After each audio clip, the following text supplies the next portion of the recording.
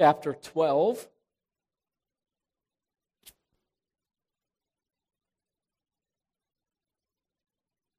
Philippians chapter 12, and we'll be reading this morning.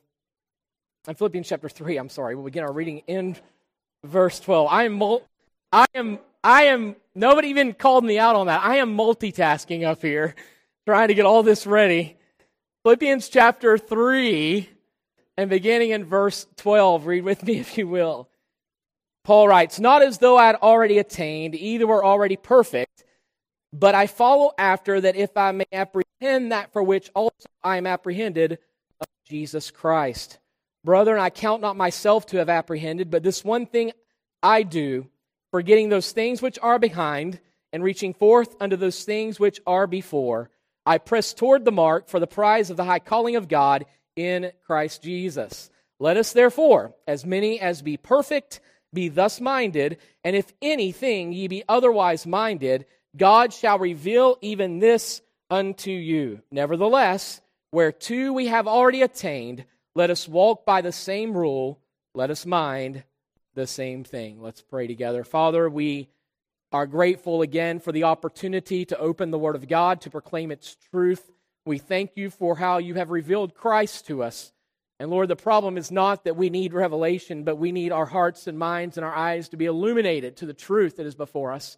So we pray this morning that by the Spirit of God and His power, He may work in every heart, every life. Lord, we rejoice in your goodness and your faithfulness this morning, thanking you that we are confident that you who have redeemed us will keep us and present us faultless and blameless unto Christ's bride. And Father, we know that's nothing that we have done or nothing we can do of ourselves, but all because of Jesus. So may we see the beauty of our Lord today as He is revealed in His Word, and may we as Paul be determined and committed to continue to grow in the knowledge of Jesus Christ, who is our all in all. For we pray this in Jesus' precious name. Amen. Thank you, and be seated. A few weeks ago, we began our examination of the third chapter of Paul's epistle to the Philippians, as you are aware, as we made our journey thus far through this epistle. And at that time, I explained to you when we began, or during this process of working our way through this epistle, I explained that there are 5 divisions within this third chapter. Again, I want to remind you that in our English translation, of course, we have chapter and verse divisions, but when the scriptures were written, these were letters. Paul's writing a letter to the church at Philippi, to fellow believers, and he's doing so while he's in prison. This is one of the 4 prison epistles. And so this letter was not written being divided in chapters and verses, but rather it was written as one letter. However, there are paragraphs and different thoughts and breaks in thought throughout the letter. Though there is one main theme, as we know, one main statement that is being made, yet he also divides it up in paragraphs or in certain thoughts, as we would write today in a very similar manner. And so I explained to you, first of all, verse 1, the first division, Paul explains his effort to provide a safeguard for the church. In verses 2 through 6, Paul exposes the error of the Judaizers who attempted to deceive the church. Verses 7 through 11, Paul declares the superiority of knowing Jesus. He says that I may know Him. This is, if you will, the epitome of the entirety. It's the crux of all that Paul is stating in the entirety of the epistle when he says that I may know Him. And then in verses 12 through 16, the fourth division, Paul affirms his desire and commitment to grow in the knowledge of Christ, and this is where we are this morning. And then verses 17 through 21, the last of the divisions of the chapter, Paul exhorts the church to follow his example in commitment to know Christ. So we began our study in verse 1, in which Paul provided a reminder, in which he said, remember, there is safety in repetition of the truth. This is that safeguard which he was providing in verse 1. Then he says, remember, there are many who pervert the truth of Christ. Again, the safeguard and warning and exposing those who would pervert the gospel of Jesus Christ. Then third, he said, remember, place no confidence in the flesh in verses 3 through 6. We then further progressed and examined Paul's explanation of the superiority of knowing Christ. As I explained, this portion of this epistle captures, as I mentioned, the very essence of Paul's entire message or his thesis statement of this epistle. If you look back in Philippians chapter 1, verses 9 through 11, we see the thesis statement for this epistle. Paul said, "And this I pray, that your love may abound yet more and more in knowledge and in all judgment." And here's the thesis statement, "that ye may approve things that are excellent, that ye may be sincere and without offense till the day of Christ, being filled with the fruits of righteousness, which are by Jesus Christ, unto the glory and praise of God."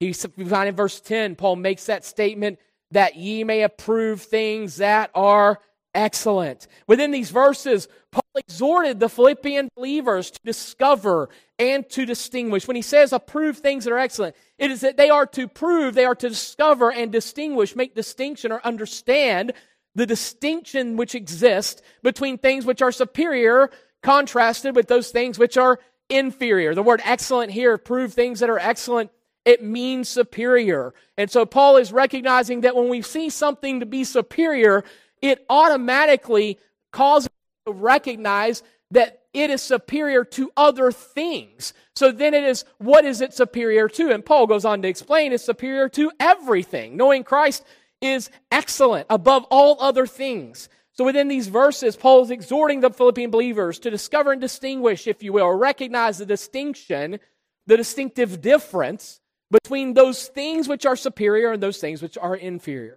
And for one to be able to recognize, again, the superiority of something or anything, there must first be something inferior to which that which is superior is being compared. And so Paul gives, as you recall, his whole resume. And he says, I was all of these things. And I was a Pharisee of the Pharisees, of the tribe of Benjamin. I had zeal that could be compared to none other. And yet he said, yet all those things that I once valued and counted to be as my righteousness before God, he says, all of this means nothing. Because to know Christ is everything. And so all of these things are as garbage, as refuse, as that which is cast out. And Paul somewhat continues that very truth even in this fourth division we'll be looking at this morning. Paul provided this comparison within verses 7 through 11, which we previously examined, where he says, knowing Christ is the only object of true value. Verse 7, he said, but what things were gained to me, those I counted loss for Christ. So Paul begins verse 7 by referencing his previous statements, which he had made in verses 4 through 6, in which Paul provided, as I've already mentioned, this impressive resume. Israelite among Israelites, devoted to the Jewish religion, a Pharisee among the Pharisees, a religious zealot, which could be compared to none other.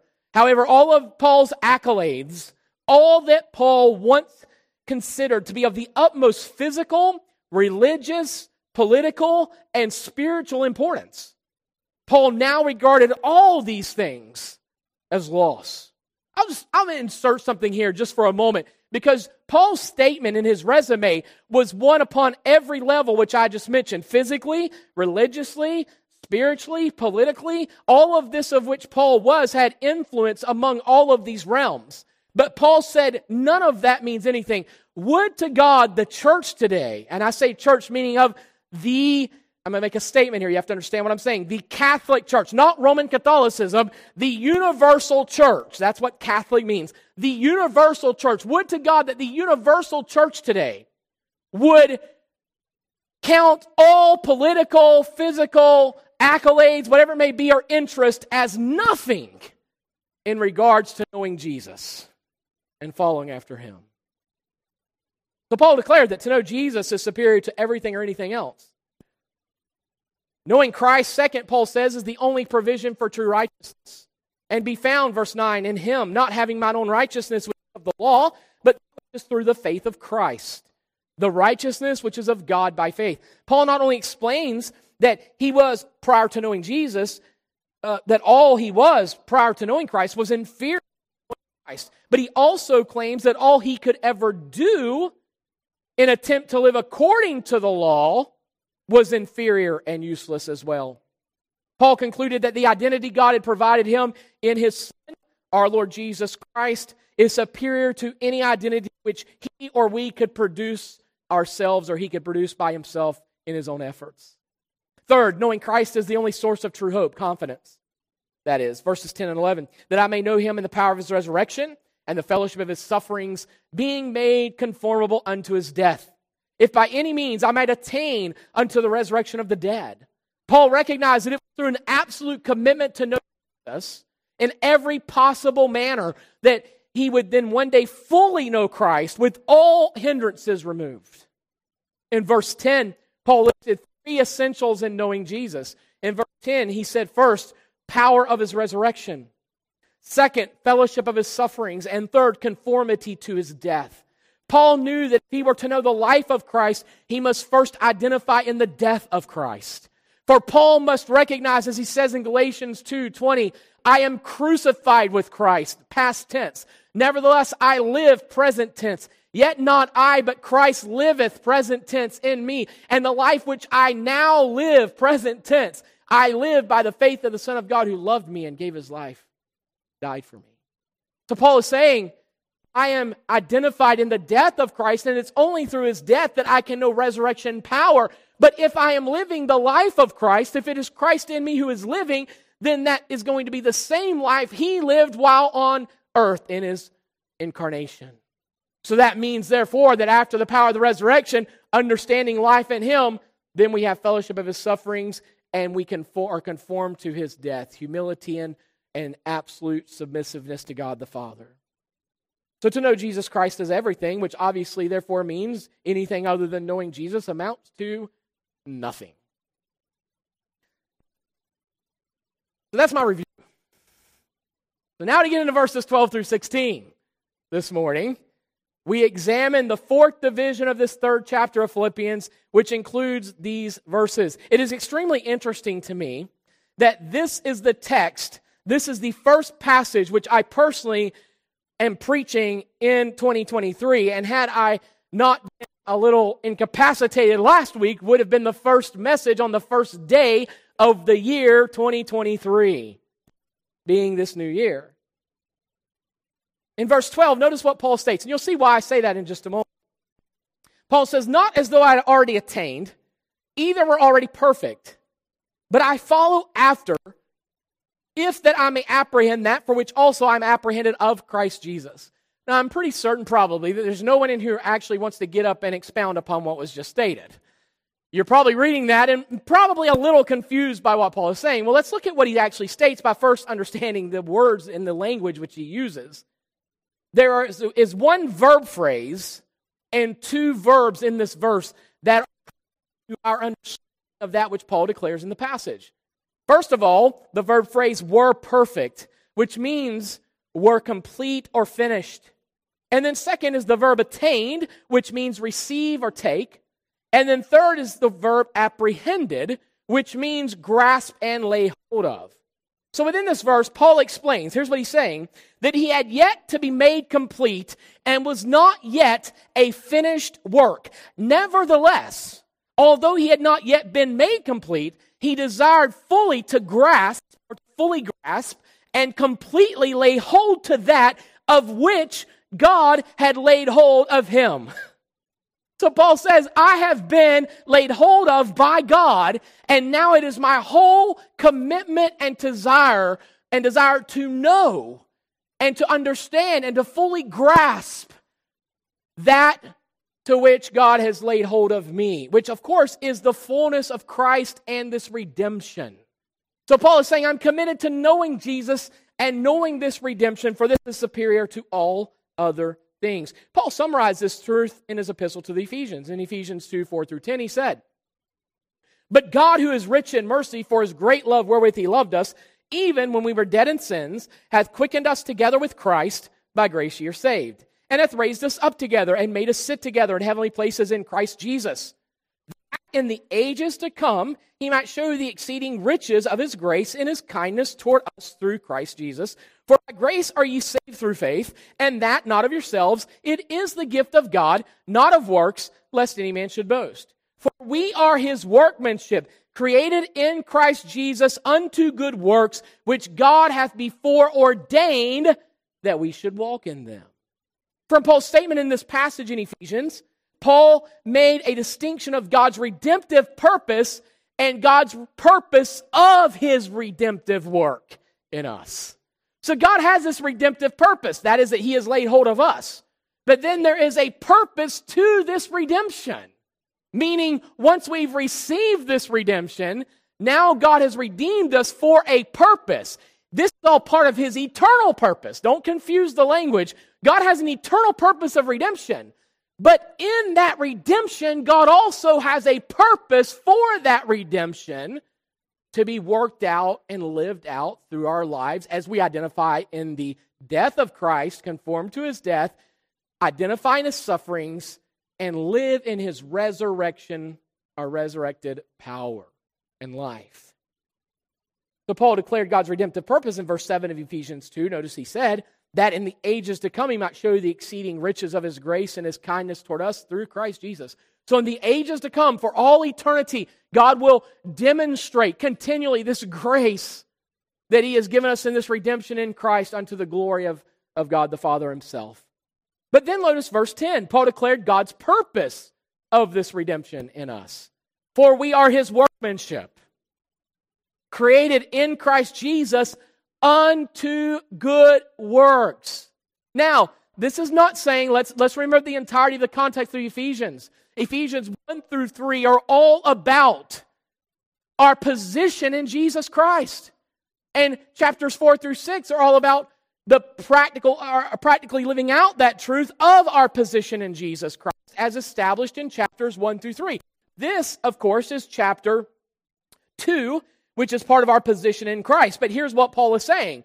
If we truly have been positioned in Christ in redemption, justification, sanctification, and even glorification, then that means that God has created us in Christ Jesus, a new creature in Christ, unto good works. Listen, please, he does not say unto a life of comfortability, unto a life of ease, unto a life of apathy, unto a life of complacency. No, God has created us in Christ Jesus unto good works, which he has already ordained that we should walk in them. So there is the eternal purpose of God, which is redemption.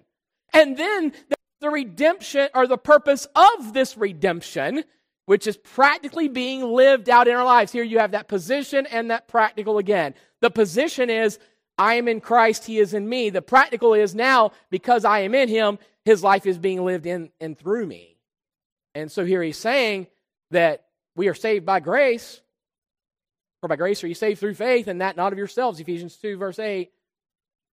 And that not of yourselves is the gift of God, not of works, lest any man should boast. But after redemption, it is Christ now living in us, which is godly living, godly works.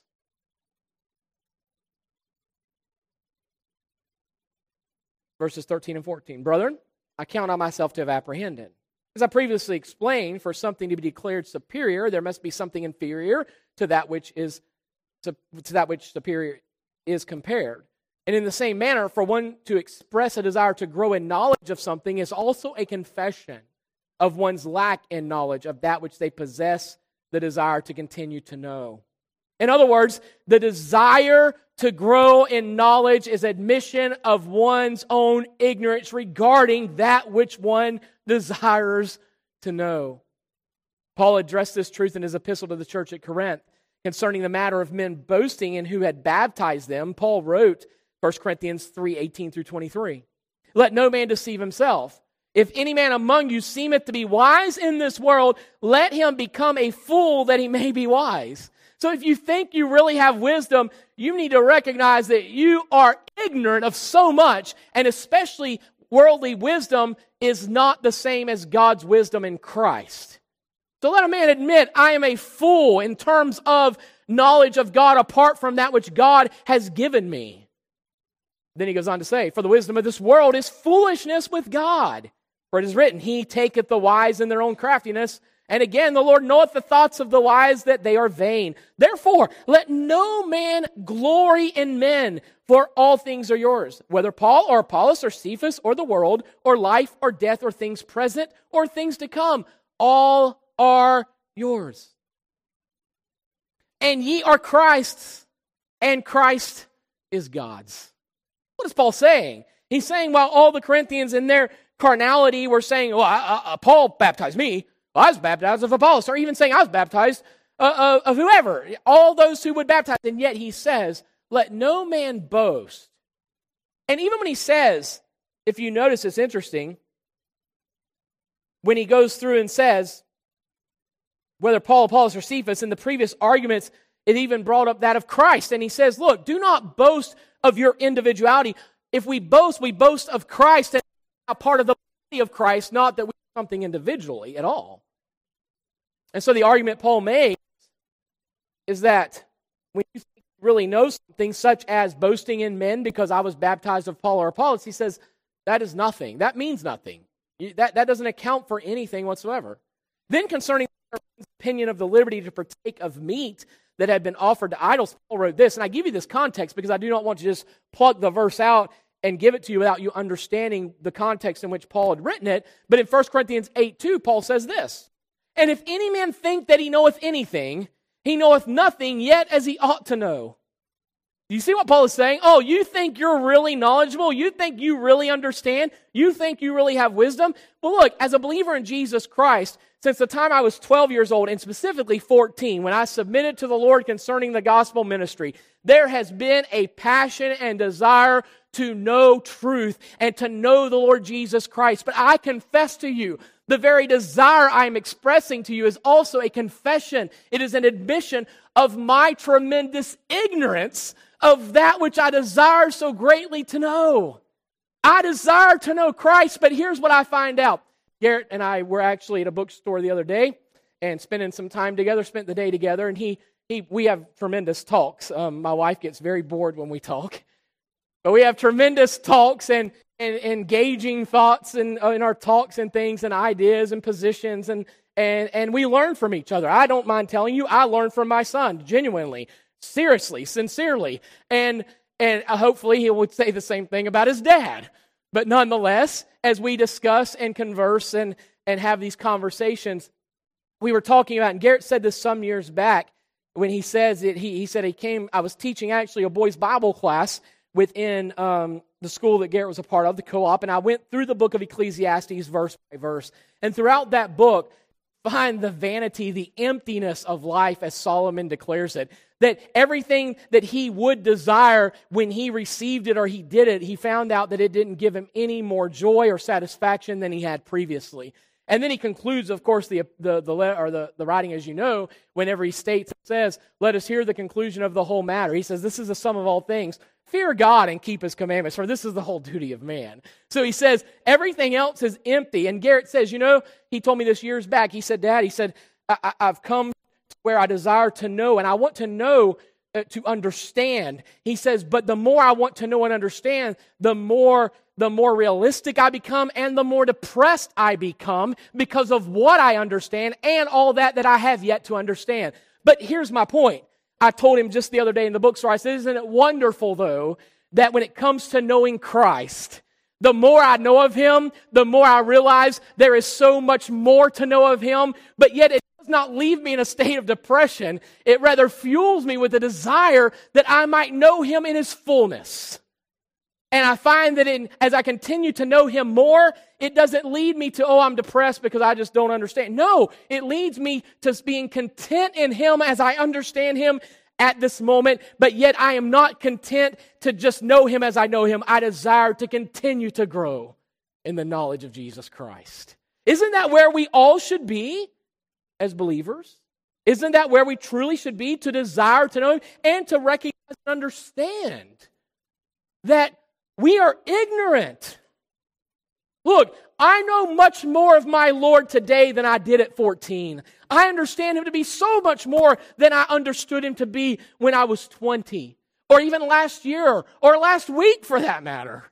But at the same time, in my understanding and knowledge and growth of knowledge in who Christ is, I am willingly, humbly confessing that all it reveals is that there's so much more to know about who He is. And there's more than I will ever fully comprehend or understand.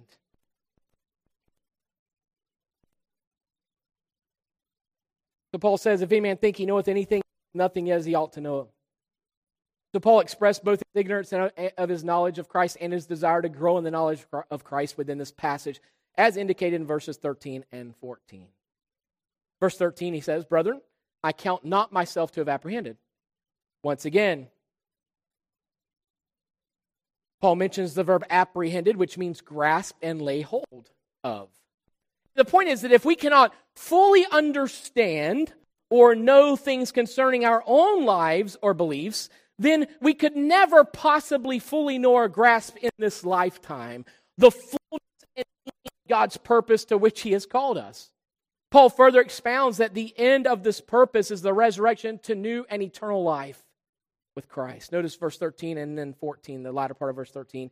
"But this one thing I do," he said before, "I count not myself to have apprehended." I do not claim that I have fully grasped or that I have fully understood or laid hold of that for which God has grasped and laid hold of me. That's what he's stating in verse 12, and now he continues that in verse 13. "I count not myself to have apprehended." He's humbly saying, I have not yet arrived. But he says, "This one thing I do, forgetting those things which are behind, reaching forth unto those things which are before, I press toward the mark for the prize of the high calling of God in Christ Jesus." Now, this portion of the text is the reason I previously stated that I find it so interesting that it is this passage that we would have preached on the first day of the year, and again, the first sermon, the first text I am preaching on Sunday morning in 2023. And here's the reason why. From this passage, Paul addressed first the past. Notice what he says, "Forgetting those things which are behind." What things is it that Paul refers to? He's referring to his resume. He says, everything that I once counted as righteousness on my behalf, everything that I once credited as though I could stand before God and say, "But look, God, look what I've done. I've been a good Jew. I've been of the tribe of Benjamin. I'm a Pharisee of the Pharisees. I'm a religious zealot for the cause of the Jews." He says, all of those things that I held at the utmost highest and of the utmost regard, he says, forgetting those things. Refusing them, rejecting them, just saying, I don't want anything to do with this. I'm forgetting that which is behind. But then he deals with the future. Notice what he says. "And reaching forth unto those things which are before." Again, this is somewhat elusive. Paul says the past is the past, but the future is still out there, and it's elusive because of everything I previously stated. What is it for that which Paul is reaching ahead and looking ahead to and reaching out that is before? It is the knowledge of Jesus Christ, to understand the fullness of this redemption that is in Christ. And that is elusive in the sense of we will never come to the place to fully grasp who He is and what He's done. But yet we can continually grow with no end in growing in our knowledge and understanding of who Christ is and what He has done. But then he also deals with the present. Notice this. It was not just simply saying, okay, there's a past and there's a future. But Paul understood I must live in the present. He said, I press toward the mark. Forgetting all that's behind me, looking forward and reaching and striving after that which is before. Yet, right at this moment, it's not just some dream or some lofty desire that I'm looking to. He says, no, I at this moment press toward the mark. And of course, what's that mark? For the prize of the high calling of God in Jesus Christ. Remember, he says, I have not yet apprehended. I've not yet laid hold and fully grasped that of which I have been grasped and laid hold of by God. And here Paul explains what that is. Notice, I press toward the mark for the prize of the high calling of God. That is God laying hold on Paul. That is God grasping Paul. And then he says, this high calling of God in Christ Jesus. Within these verses, Paul once again emphasizes the very significance of that which he has already stated in the previous verses, which is not only the crux of the truth of the epistle, but is also the foundation upon which these statements within these two verses, verses 12 and 13 rests, and 14 as well. Philippians 3, 7 and 8. But what things were gained to me, those I counted loss for Christ. Yea, doubtless, and I count all things but loss for the excellency of the knowledge of Jesus my Lord, for whom I have suffered the loss of all things, and do count them but dung, that I may win Christ. For it's in verses 13 and 14 that Paul declares that his past is forgotten, his future is sure, and his present is consumed by the excellency and superiority of God's purpose to which he had been called and to which he is absolutely and totally committed. In other words, Paul's past, Paul's future, and Paul's present is all consumed by one thing. And this is the one thing that consumed the entire life and ministry of Paul. Paul counted all things as lost for this one thing, the prize of the high calling of God in Christ Jesus. Knowing Christ is superior to everything else. Men today want to lay out all these rules. You've got to do this to be holy. You've got to stop this to be holy. No, you must be in Jesus Christ to be holy. And what you're doing is not making you holy. And what you're not doing is not making you holy. I have one identity. I have one claim. I have one thing of which I boast. That is Jesus Christ, who is my Lord and Savior. For there is nothing else. Let's stand together in prayer. Father, we thank you for the Word of God, for these wonderful truths. I pray that we might be able to understand them in our continued